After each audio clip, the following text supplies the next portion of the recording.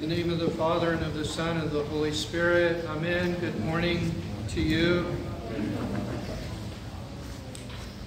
For those of you whom I have not had the opportunity to meet, my name is Father John Finley, and I'm with the Department of Missions and Evangelism for the Antiochian Archdiocese, and very grateful to be with you this morning to celebrate the Divine Liturgy together. The homily this morning is about launching into the deep. The verse that I would like to focus on is this verse. When Jesus had finished speaking, he said to Simon, "Put out into the deep and let down your nets for a catch." And the main point that I would like to get across today is that the Lord Jesus Christ planted the seed of salvation in a dark cave in Bethlehem, in the depths of the waters of the Jordan River, in the dark depths of the Sea of Galilee, called the Lake of Gennesaret, in the darkest regions and in the depths of hell. And he wants to plant that same seed of salvation in you and in me.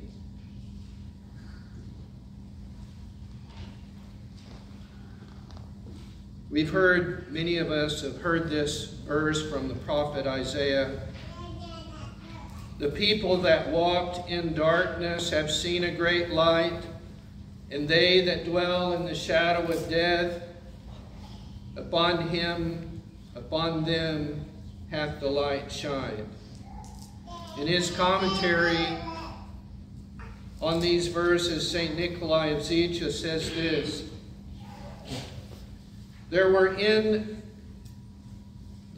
it is darkest, the prophet foretold that there would appear a light-bearing Messiah. The land of Zebulun and the land of Naphtali were considered as the darkest lands. This is the area north of Jerusalem that includes Nazareth and the whole area of the Sea of Galilee. There the pagans were intermingled with the Jews. The darkness of the pagans and the darkness of the Pharisees covered the people with the shadow of death. The light of heaven was first shown in Bethlehem. We remember the Star of Bethlehem. Christ the Lord was born there. The light was seen from afar by the eastern Magi, and in the vicinity by the shepherds of Bethlehem. But that light was driven out of Bethlehem. And now St. Nicholas is referring directly to Christ himself and not just the star. The light was driven out of Bethlehem by the bloody sword of Herod, and the light withdrew into Egypt. He also says that upon his return to Nazareth, there they wanted to kill him and cast him down from the hilltop. So it's like, was Jesus ever out of danger? After that, the light shone in full radiance in this land of the darkness and the shadow of death by the Sea of Galilee, also called the Lake of Gennesaret, also called the Lake of Tiberias, in the land of Zebulun and Naphtali. In this land, alongside the lake, there lived fishermen whom the Lord chose to be his disciples. In this land is the Mount of the Beatitudes, from which the Lord proclaimed his first great sermon about the blessed. Also in this area, Cana of Galilee, where the Lord performed his first miracle. There he began the work of salvation of mankind by his powerful word and by his powerful deeds. It was there that he was to bury the seed of the fruitful tree of his gospel in this great darkness. And oh, how it grew. Let's take a look at these verses. When Jesus had finished speaking, Simon said to him, he said to Simon, "Put out into the deep and let down your nets for a catch." And the Lord, in typical fashion, accomplished several things all at once. We say, kill two birds with one stone. Well, he killed 3 or 4 or 5 or 6 birds with one stone. The Lord was to accomplish several things at once. One, to be more easily heard over the waters so that all could hear and benefit from his teaching. He pushed the boat out over the water. People can hear better. To comfort the discouraged disciples who had fished all night and hadn't caught anything, and to provide for their physical needs. At the same time, to nourish their souls, to nourish the souls of his disciples, to have faith in him, and to make it abundantly clear to his disciples, and through them to all of us, that through Jesus Christ all things are possible, and that men's labors and efforts without him are empty, as were their empty nets. With him, without him, made clear. But when Simon Peter saw this great catch, when Simon Peter saw it, he fell down at Jesus' knees, saying, "Depart from me, for I am a sinful man, O Lord." When the Lord first requested to St. Peter to put out into the deep and let down your nets for a catch, Simon Peter answered, "Master, we toiled all night and took nothing." Now he calls him Lord. Many can be called master, but only one can rightfully be called the Lord. And perhaps St. Peter was thinking about how beautiful the Lord's words were when he spoke to them.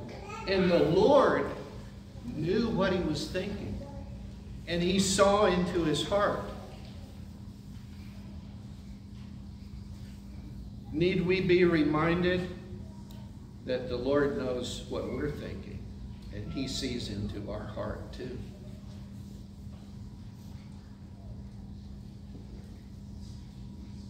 Now Jesus works a miracle to show Peter and the others that he practiced what he preaches, and that actions speak louder than words.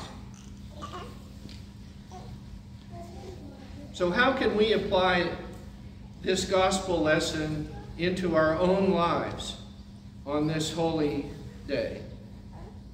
The Lord stands beside the ship owned by each one of us and makes this same request to each one of us. Launch out into the deep.